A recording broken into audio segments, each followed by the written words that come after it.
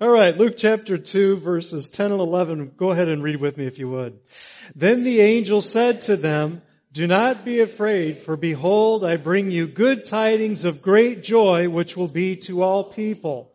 For there is born to you this day in the city of David a Savior who is Christ the Lord." Let's pray. Heavenly Father, we thank you today for this beautiful message of joy, a message of Christmas, and how Christmas is to be a season of joy because it was at this time that you gave the very best gift, the gift of your Son, who is for us the great light that brings great joy, joy that is exceeding. And today, Father, as we turn our attention to the subject of joy and what it means to have joy, we pray that it would find a home in our hearts and that you would cause it to affect the way that we live our lives. And we pray it in Jesus' name and for His glory. And everyone said amen. God bless you. You may be seated. Wouldn't it be ironic to lose my cool when I'm getting ready to preach on joy? You got to keep your sense of humor, don't you? But our culture is a culture that is obsessed with happiness, preoccupied with happiness. We have hundreds of hit songs over the years that have the word happy right in the title of the songs. Of course, there are hundreds of self-help books teaching us on how to be happy. And then even movies with titles like Happy Feet, Happy Gilmore, The Pursuit of Happiness. There's even a new subfield of psychology called positive psychology, which is the study of happiness. Companies that used to promote their product as being the best, the highest quality, or the cheapest price, are now selling their products or services or experiences as a way to experience happiness. Take Campbell's soup, for example. There's a smile in every spoonful. Or Coca-Cola. They tell you buy a Coke and you open happiness. Or when you fly. Now, very few of us who fly would equate happiness to flying, right? But not with JetBlue. That if you fly JetBlue, they tell you you will jet happy. Happiness will be your experience. And so the search for happiness is nothing new. Even our founding fathers were on a quest for happiness. Remember the Declaration of Independence. That every American has the right to life, liberty, and the pursuit of what? The pursuit of happiness. It seems like everyone is pursuing happiness. And can you blame them? Wouldn't you rather be happy than sad? Wouldn't you rather be happy than unhappy? I know I'd certainly rather be happy than depressed, of course. Everyone pursuing happiness. But the sad truth is, happiness can be elusive. Happiness can be very difficult to find. Someone said happiness is like a butterfly. The more you chase it, the more it will elude you. Happiness can be elusive. In fact, many people will spend their entire life in the pursuit of happiness only to feel that they have never quite found it. But the good news is that God offers us something a million times better than happiness. God offers us joy. Joy. Of course, joy is more solid, more enduring. Joy is less erratic, less unpredictable. And someone might say, well, come on, Pastor Greg, aren't those just semantics? I mean, really? Joy and happiness, aren't they talking about the same things? Both are positive emotions. Both are delightful states of mind. Both are associated with laughter, with enjoyment, with pleasure. Both are preferred to sadness and to worry. What's the difference between happiness and joy? Well, there's a big difference. Happiness is based on happenings. That's why they share the same root word. Happiness is based on happenings. It's based on positive circumstances. It's based on favorable situations. But joy is a gift from God. Joy, at least biblical joy, is a gift of God. And so at Christmas, we talk about the season of joy. We sing joy to the world, the Lord has come, let earth receive her King. We tell each other, Merry Christmas. People say, Happy Holidays, because this is supposed to be a season marked with joy. The wise men, when they were pursuing Jesus and they saw the star, the Bible says that they were filled with exceeding great joy. But some people have a difficult time experiencing joy. And the sad truth is that the holiday season can be especially difficult for people to experience joy. How ironic. That this, which is to be a season of joy, can be a season that is very difficult for some people to experience joy. That maybe they have suffered tremendous loss at some point in their lives, and it just, it kind of casts a shadow over the whole season. With that in mind this morning, I want to consider joy. We're going to look at 3 truths about joy, and then how to choose joy. We begin by looking at these 3 truths about joy. The first truth is that joy is a gift from God. Turn and tell your neighbor, joy is a gift from God. Again, we're talking about biblical joy. That biblical joy is a gift from God. Joy is a gift from God. It comes from being in God's presence and resting in His control. Psalm 16:11 says, In your presence is fullness of joy. At your right hand are pleasures forevermore. And so the picture here is of a person who is in right relationship with God. A person who's in right relationship with God, they are enjoying God's presence, experiencing His purposes for their life, resting in the assurance that God is in control.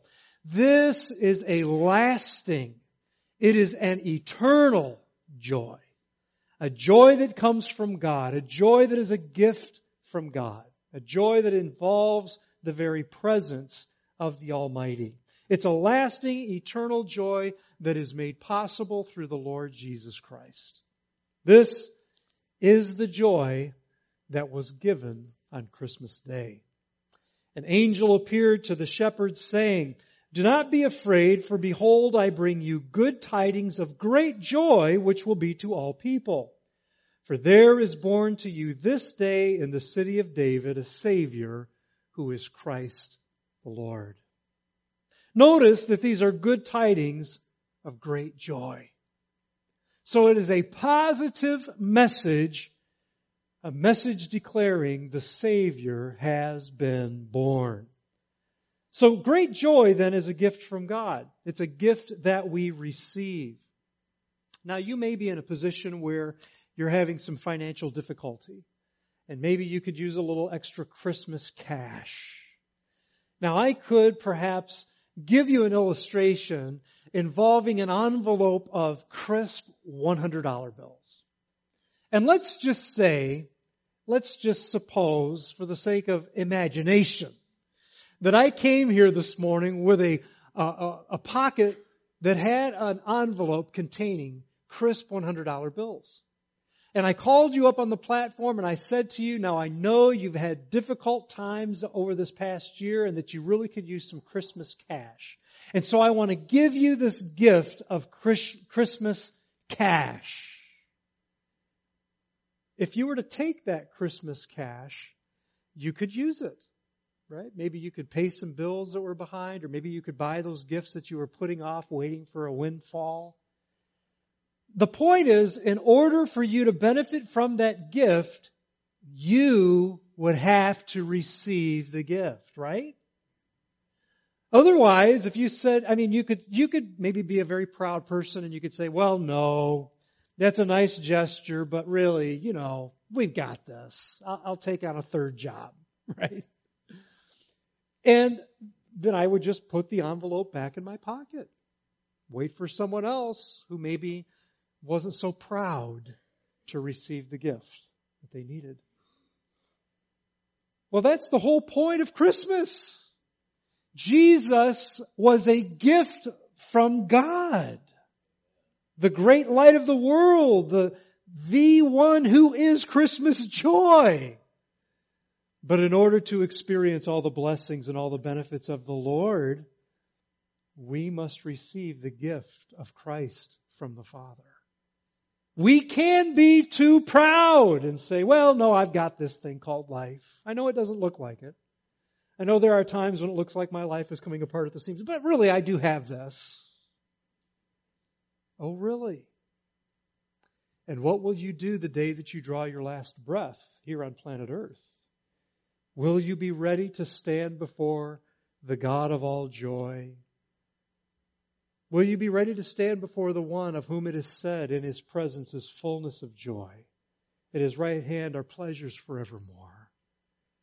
For you will only be ready to stand in His presence if you have received with gladness His joy, His gift of joy, the Lord Jesus Christ. We have to receive a gift in order for the transaction to be completed. Otherwise, it's like a Christmas gift that just remains under the tree wrapped with a beautiful bow. Useless. We have to receive the gift of Christmas joy, receive the gift of Christ to receive the joy that the Lord has for us. Jesus is our Savior, sent to save us from our sins. He's our Redeemer who satisfies the justice of God. He's our Good Shepherd who tenderly cares for our very lives. He is God's Christmas gift to the world, but like all gifts, He must be received in order to benefit from His blessings. Can you say amen? So our experience of great joy begins when we receive God's Christmas gift, the Lord Jesus Christ. It continues as we daily put our trust in Him. You see, we can experience abounding joy when we give our lives to the Lord Jesus Christ, and then have a tough time walking in joy. And that's because if we get out from the will of God, we will find that we are in conflict with God's purposes for our life. And it's tough for us to have joy because we are bringing a state of discontentment into our lives. No longer contented in the Lord, no longer satisfied. Why? Well, because we're ignoring His Scriptures, ignoring His will for our lives, ignoring the promptings of His Spirit. We've received that first initial sense of joy by being saved, but then we wonder why we are so miserable. Whenever we are cross-threaded with the purposes of God in our life, we'll have a hard time experiencing joy. You know, I used to think that life was like surfing. That some days were good, the sun was shining, the conditions were perfect, and we're just riding the wave into a lazy beach. And then other days were terrible. It was stormy, it was overcast, the water was choppy, and we were doing our best just to stay on the board. But I no longer think that life is that way. Instead, I think that life is like the two rails of a train track. And one rail are all the positive and helpful and good things that are happening. And the other rail are all the negative and miserable and difficult things that are happening. And guess what? They're always happening. They're always happening. There is no such thing as a day that is without sorrow. Because if you desire to be miserable and to have others commiserate with you, even on the best day, you can find something to complain about. And some people are gifted at whining and complaining. Maybe you've known a few. Maybe you've been one. But the good news is that in the difficult days, in the days that are the hardest, that you can take yourself by the nape of the neck and turn your attention to focus on the blessings of God. Because even on the tough days, even on the difficult days, there are things to be grateful for.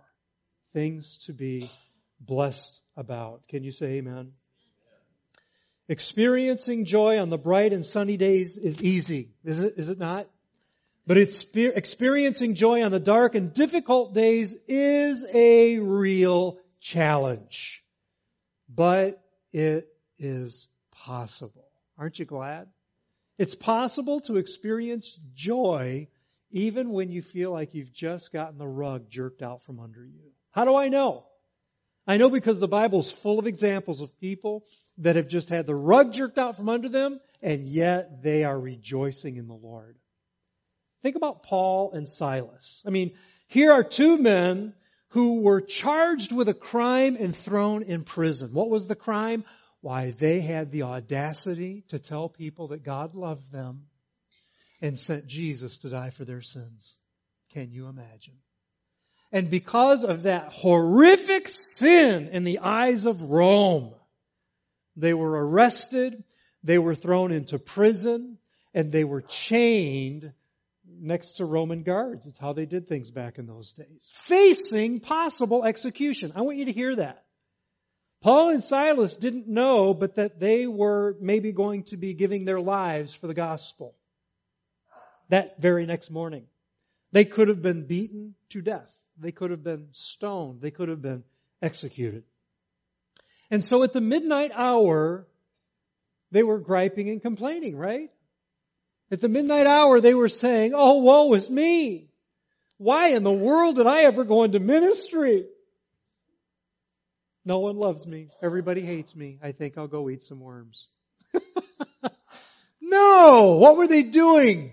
They were singing and praising and worshiping God at the midnight hour. For they felt like not only is the gospel good news, but it's good news that we have been deemed worthy of suffering for the gospel. What an honor! What a privilege! Well, if Paul and Silas could worship God and give Him praise when they were chained next to smelly Roman guards, facing possible execution, not knowing what the morning would bring, we can worship God as well. Can you say amen? Or think about Jesus. Jesus was facing the brutal death of crucifixion. He knew what was in store. He knew the barbarism that was about to be yielded and what He would suffer. He knew the pain. He knew that they were about to drive spikes through His feet and through His wrists. He knew that He was about to be beaten beyond human recognition. That His back would be laid open like a bunch of ribbons of sausage. That it would be His will to complete the will of the Father that would keep Him alive long enough to give His life on the cross. But worse than that, He knew in His pristine and perfect holiness that He was about to bear the sins of mankind. That He was about to face separation from the Father. When He would quote from the psalmist hanging on the cross, my God, why hast Thou forsaken me?" He was in great agony of spirit in the Garden of Gethsemane when the Bible tells us that He sweat, as it were, great drops of blood. Now, friends, I've experienced distress in my life, and I'm sure you have as well, but I've never been so stressed that I was sweating blood. And yet Jesus did. But the Bible tells us that yet for the joy that was set before Him, He endured the cross, despising the shame, and sat down at the right hand of the throne of God.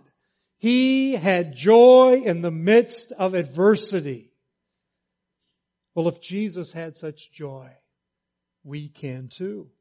Experiencing joy in the midst of deep and difficult valleys is possible. But it's not a matter of positive thinking.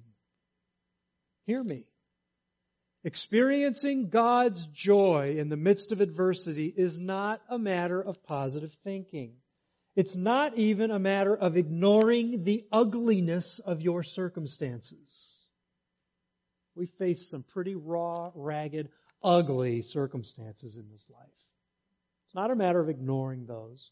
It's not a matter of lying to yourself or lying to your friends.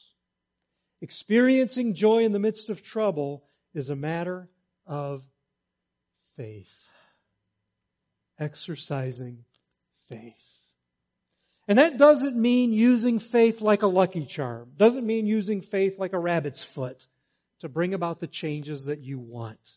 Actually, it means just the opposite of that. Just the opposite. It means putting your complete trust in God and believing that He will do the right thing. That He'll do the right thing. He will do the right thing. You see, if you have enough faith to believe in God for your salvation, you have enough faith in God for anything. Anything at all. Anything. The greatest miracle is salvation. Guess what? If you're saved, you've already evidenced you've got great faith. Now, expressing that great faith simply means that you bring your petitions before the Lord, you leave it in His hands, and you rest in the understanding that He will do that which is best, that which is right, and you rest in it. Can you say amen? Amen. With that in mind, we need to recall that joy then is a gift of God. And then number 2, a second truth, joy is supported by truth. Joy is supported by truth. When it comes to experiencing joy, there are 3 truths that promote joy. The first, God is good. Say it with me. God is good. One of my favorite passages, perhaps yours as well, Romans 8:28. And we know that God causes all things to work together for good to those who love God, to those who are called according to His purpose. I want you to notice here that God is causing all things to work together for good. Notice it doesn't say, and God causes some things. God causes a few things. God causes select things. That's not what it says, does it? It says, God causes all things to work together for good to those who are the called according to His purpose. So God is causing all things to work together for good. And it's not surprising because we know that God is good. God is good. That's what the Scriptures tell us. Psalm 119:68, you are good and do good. Psalm 73:1, God is good to His people. Psalm 145:9, the Lord is good to all. Psalm 25:7, He is good and upright. So God is good. It means you can trust Him. You can rest in the fact that He's going to do that which is good. Why? Because it's His very nature. He is good. Good and upright is the Lord. God is good. It is the first truth that promotes joy. The second truth that promotes joy is that God is faithful. Say that one with me. God is faithful. Say it again. God is faithful. Now say it like you believe it. God is faithful. Faithful and true is one of His names. Our God is faithful. God causes all things to work together for good, for the good of His people. Why? Because He's faithful. You see, God is not some distant and detached deity, unaware of what's going on in your life, ignoring you, expecting you somehow to figure it all out on your own. God is at work in the lives of His children. How do I know that? I know that because He is faithful. He's faithful. In fact, Philippians 2:13 says, it is God who is at work in you, both to will and to work for His good pleasure. He's at work in your life. You're praying for your loved ones. He's at work in their lives. May not look like it. You may not see it. But He's at work. For it is God who is at work in you both to will and to work for His good pleasure. You see, the support of our faith is not in shallow self-help positive thinking, which is on one day and off the next. The support of our faith is in faith-filled biblical thinking. Biblical thinking. We don't need positive thinking. We need biblical thinking. Biblical thinking that reminds us that God is good and God is faithful. But then there's a third truth that promotes joy. God is present. Amen. Isn't that good news? That God is present. Psalm 42:5 says, "Why are you in despair, O my soul, and why have you become disturbed within me? Hope in God, for I shall again praise Him for the help of His presence." He's faithful. He's good. And He's with you. His presence is with you. Isaiah 41:10 says, "Do not fear, for I am with you." Zephaniah 3:17, "The Lord your God is in your midst." Psalm 46:1, "God is your refuge and strength, your very present help in trouble." Isaiah 43:2, "When you pass through the waters, I will be with you." Matthew 28:20, "I am with you always to the very end of the age." Psalm 23:4, "Even though I walk through the valley of the shadow of death, I will fear no evil, for you are with me. Your rod and your staff, they comfort me." Praise God. God is with us. He's with us. The Lord is with us, overseeing our lives, demonstrating His goodness, demonstrating His faithfulness. He's with us. Jesus said, "Never will I leave you, never will I forsake you." Jesus Christ, the same yesterday, today, and forever. He is with us. You need to let that sink down into your mind. Because in this world, we are detached from each other. Are we not? We are united by Christ. We are blood brothers in the Lord Jesus. Royal blood is flowing through us.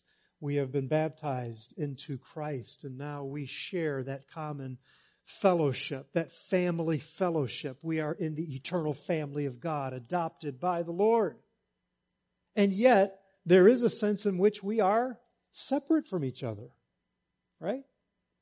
That when you die, even if you're surrounded by family and friends, one person's going to take their last breath. You. And then you'll awaken in the presence of God Almighty. Wonderful. So there is a sense when even though we are united in spirit, we are alone. Let that settle on you for a moment, because it is against the blackness of that thought that the brilliance of God's truth comes shining through. You're not really alone. Never will I leave you. Never will I forsake you. The Lord your God is in your midst. He is at your very right hand. God is with you. So even though you may feel alone, and even though physically you are created as an individual person, the beauty of this truth is that you're never, ever truly alone. God is with you. Can you say amen? He is with you. How many of you have experienced that in the dark nights of the soul? That He's with you. He's with you. Amen. He's with you. And even though I walk through the valley of the shadow of death, I will fear no evil, for you are with me. Your rod and your staff, they comfort me. Amen. When the waters of the flood were threatening the world, God was with Noah. When the fire of the oven was blazing hot, God was with Shadrach, Meshach, and Abednego. When the Red Sea was blocking the way, God was with the children of Israel. When the giant was defying the armies of Israel, God was with David. When the Syrian armies had surrounded Dothan, God was with Elisha. When the hungry lions were threatening their very lives, God was with Daniel and delivered them. How do you know they were hungry? Because as soon as the king's servants were thrown in, they were ripped limb from limb. But He was with Daniel. God is with us. When Moses died, the word of the Lord came to Joshua saying, "Be strong and courageous. Do not tremble or be dismayed, for the Lord your God is with you wherever you go." And on that beautiful night, so long ago, outside of Bethlehem, the angel reminded the shepherds that God was with them. He hadn't forgotten them. He was sending them a Savior who is Christ the Lord. You see, friends, in this life, you may face trials that don't make sense. In fact, you probably will. You may face trials where you feel that God has abandoned you. And you may be tempted to think that God doesn't care. In those times, your faith must be supported. You see, your faith is not supported by shallow, self-help, positive thinking. Your faith is not supported by lying to yourself or trying to make sense of it all. Trying to figure it out. Your faith is supported by the Word of God, which declares God is good, God is faithful, God is present. And God is working all things together for your good, for He is at work in you to will and to do of His good pleasure. Amen. Praise God. So 3 truths about joy. Joy is a gift of God. Joy is supported by truth. And number 3, joy is a daily decision. Joy is a daily decision. And so we continue in Psalm 42, now looking at verse 11. "Why are you in despair, O my soul? And why have you become disturbed within me? Hope in God, for I shall yet praise Him, the help of my countenance and my God." Have you ever noticed that you can recognize despair in the very countenance of a person? Have you ever noticed that? That you'll see someone and they don't even have to open their mouth for you to be able to look at them and go, "Oh my, they're going through some deep waters." Despair is all over their countenance. In fact, we've got a name for it, that your countenance is fallen. Because despair can be seen in the actual expression of a person's face. Their countenance is fallen, their demeanor visibly marked by sadness. Well, in this text, the writer is in despair, and even his countenance needs help. And so he says, "God is the help of my countenance." That God can restore your joy in such a way that it's even reflected on your face. But I want you to notice that in that passage, the psalmist also makes a decision to choose joy. Think about it. It's not just a spontaneous eruption of emotion, but it's linked to a decision. The psalmist makes a conscious decision to choose joy. And so he begins by challenging his current state of mind. "Why are you in despair, O my soul? Why have you become disturbed within me?" So he recognizes his sadness, his depression. He recognizes his melancholy, recognizes how he's feeling, admits that he's in despair, admits that he's sorrowful. And then he challenges that state of mind, says to himself, "Hope in the Lord." praise Him. He is the help of my countenance. In other words, God will lift my countenance. God will raise my spirits. Clearly, the psalmist is determining to be joyful. He has decided to jettison sorrow, to jettison depression, to jettison despair, and to choose joy. To choose joy. You see, when the storms of life come, they can be severe and they can be difficult and they can make it almost impossible to choose joy. And that is why joy must be a daily decision. You see, when it comes to choosing joy, it's not a one and done. It is not a one and done. And the fact that you wrestle to maintain your joy doesn't mean you have a lack of faith. And it certainly doesn't mean you're spiritually immature. You know what it means? It means you're alive. It means you're breathing. You're not shaking gold dust off your feet yet because you haven't made it to the other side. As long as you're in this world, Jesus said, you will have trouble. But take heart, for I have overcome the world, He said. When you have to struggle to maintain your joy, it doesn't mean that you're spiritually immature. It means you're alive. You're alive. In fact, I would say if you never have to struggle to maintain your joy, maybe you're not a target of Satan. And maybe you need to re-examine your life. Amen. Some of the greatest leaders in the Christian church over the last couple thousand years have been men and women who have struggled with feelings of depression from time to time. Why? Because Satan had his crosshairs on them. And he was firing away every chance he got. Doesn't mean you lack faith. It means you're alive. So it's not a one and done. It's a decision that you make, but you don't simply forget it. It's a daily decision. Sometimes, listen, sometimes it's an hour by hour by hour decision. Those of you who have been through difficult days know what I'm talking about. We've faced those times where I pray and give it over to the Lord. 45 minutes later, I'm back on my knees giving it back to God. Why? Lack of faith? No. But because the storm was raging around me and my mind was in turmoil and the enemy was lying to me and I was lying to myself. And I had to push against all of that.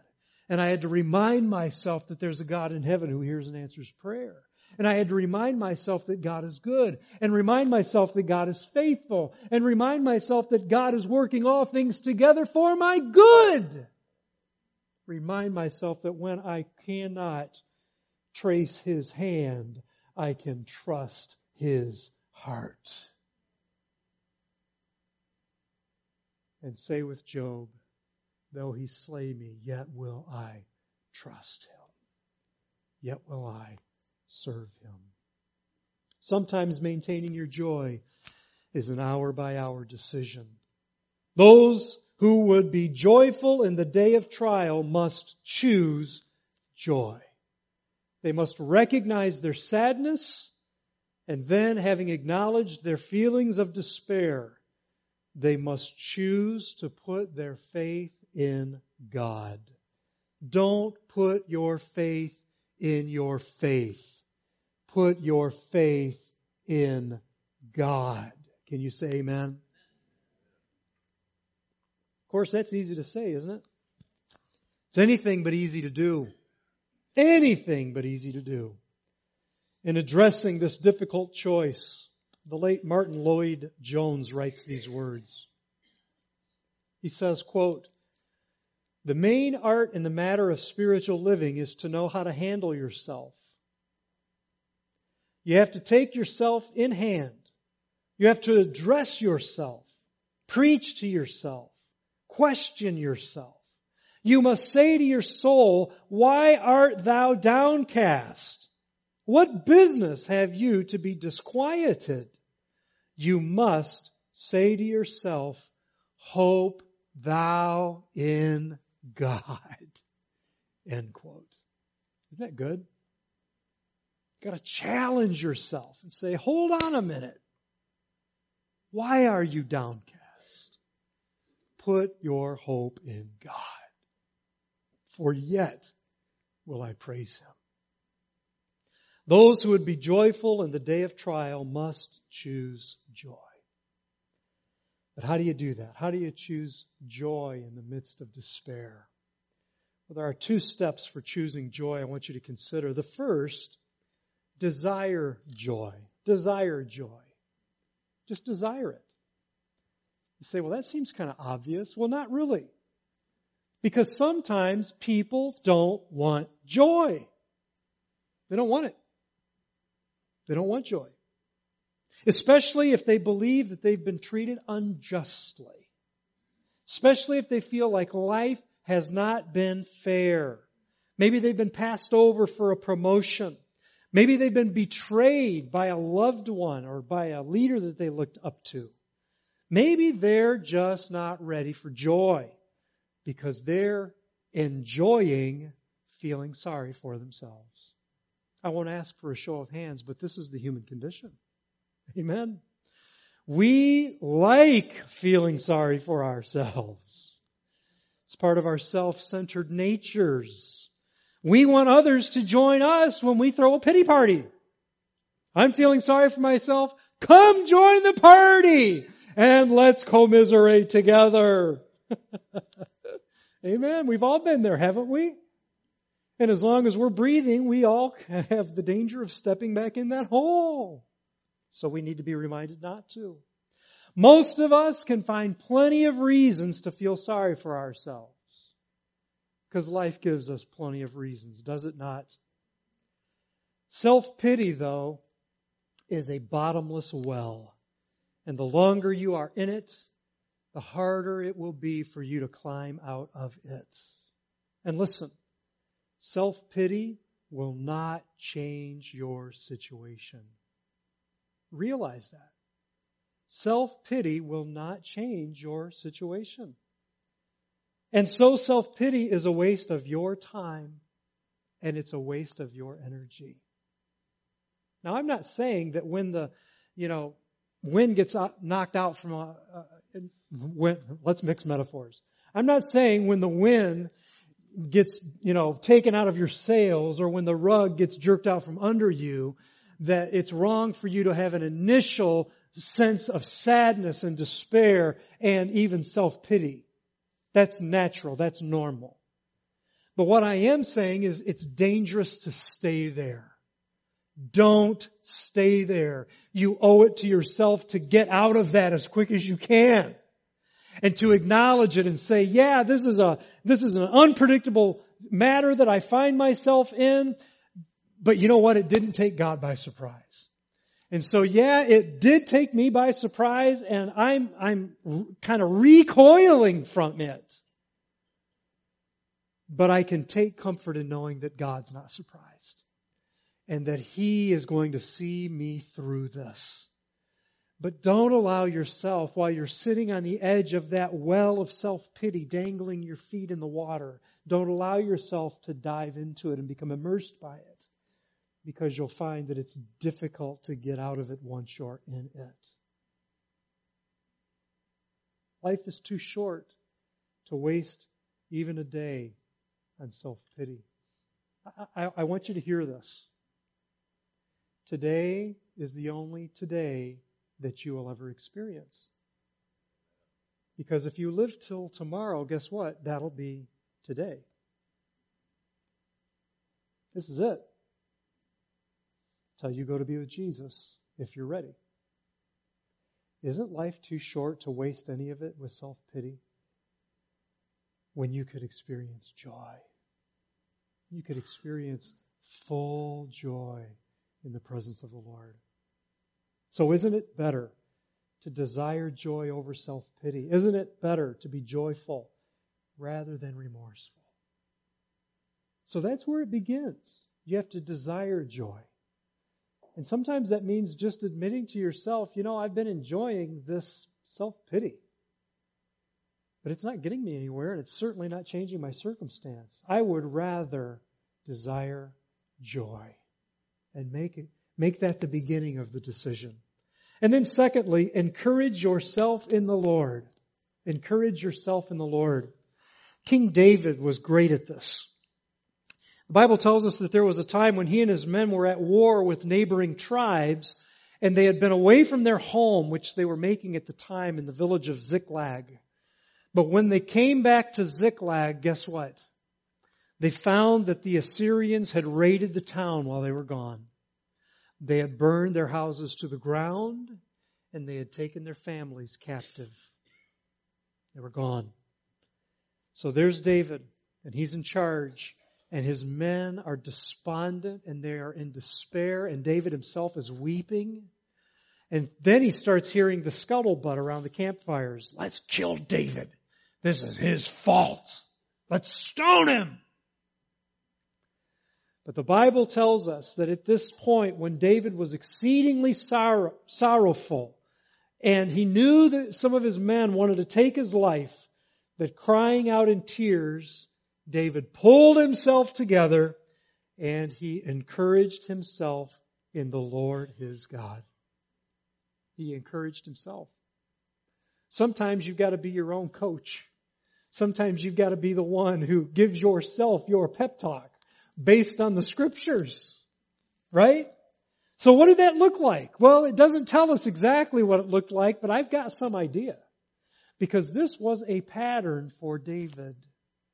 Before David was crowned king, when he was just a shepherd boy, and the Israeli armies were lined up across from the Philistines, and there was a certain giant there by the name of Goliath that was so big and so awesome in his stature that he was intimidating the entire army. No one wanted to come out and take him on. And so he was defying the God of Israel, and he was blaspheming his holy name. And here comes little shepherd boy David. He's got a bag full of goodies that his father has sent for his elder brothers who are serving in the army. So there's some cheese and some figs and all sorts of good things in there. And he gets to the battlefield and he hears this uncircumcised Philistine defying the God of Abraham, Isaac, and Jacob. And the army is just doing nothing about it, and King Saul is huddled in his tent. And little shepherd boy David is like, what is wrong with you guys? Let me at him. Right? And King Saul looks at him and he says, well, what are you going to do? Who are you, little shepherd boy? And David, encouraging himself in the Lord, begins to recount how God has delivered him in times past.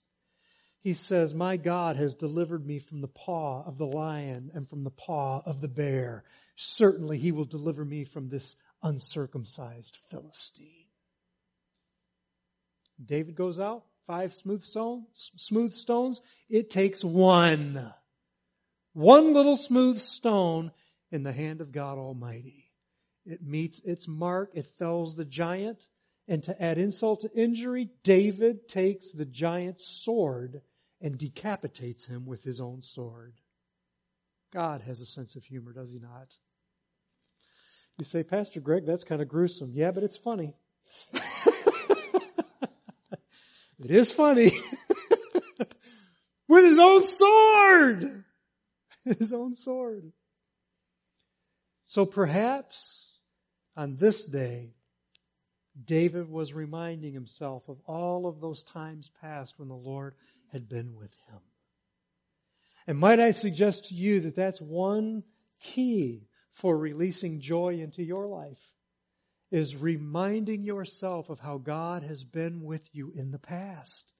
And that there have been times when you've been in the deep waters, there have been times when you felt like the fires of the furnace had been turned up 7 times. But the Lord has been with you. And He will be with you yet again. How do I know that?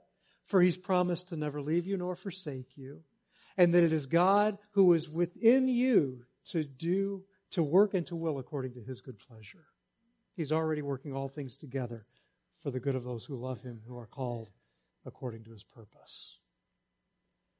So Christmas is a time of great joy. The angels, the shepherds experienced good news of great joy. The wise men, when they came, they saw the star, and it says they rejoiced with exceedingly great joy.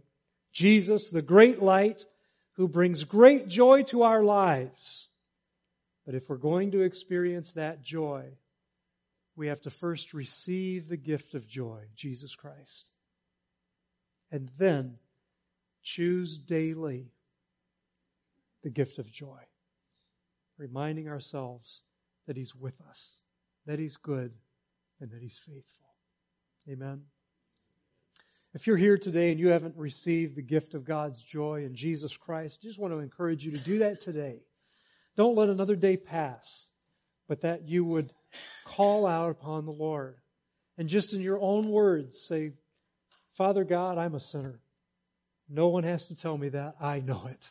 My conscience has already condemned me. I'm a sinner in need of a Savior. And I call out upon Jesus, your gift of joy, the Savior that you sent to die on the cross for my sin. And I just ask that you would forgive me of my sin and come into my life to not only be my Savior, but to be my Lord. The Bible tells us that if we will do that, that the Lord will receive us, that He will never cast us aside, that if we will call upon the name of the Lord, we shall be saved. Amen. Believe in our hearts that God raised Him from the dead. Confess with our mouth Jesus is Lord, that we'll be saved. It'll be the best Christmas you've ever experienced. Amen. And for those of us who already know the Lord, let's walk in joy by reminding us that He's good, He's faithful, and He's with us. Let's pray. Heavenly Father, we do thank You today for that great gift of joy. We ask, Lord, that You would help us to choose joy each and every day, and that in choosing joy, that it will brim over out of our lives in such a way that people will see the joy that we have, oftentimes in spite of the circumstances in which we find ourselves. And that joy and that sense of peace will be winsome, and they will desire to experience life in the same way. And then, Father, I pray that You would put an encouraging word in our mouths to be able to share with them that Jesus is the reason for our joy.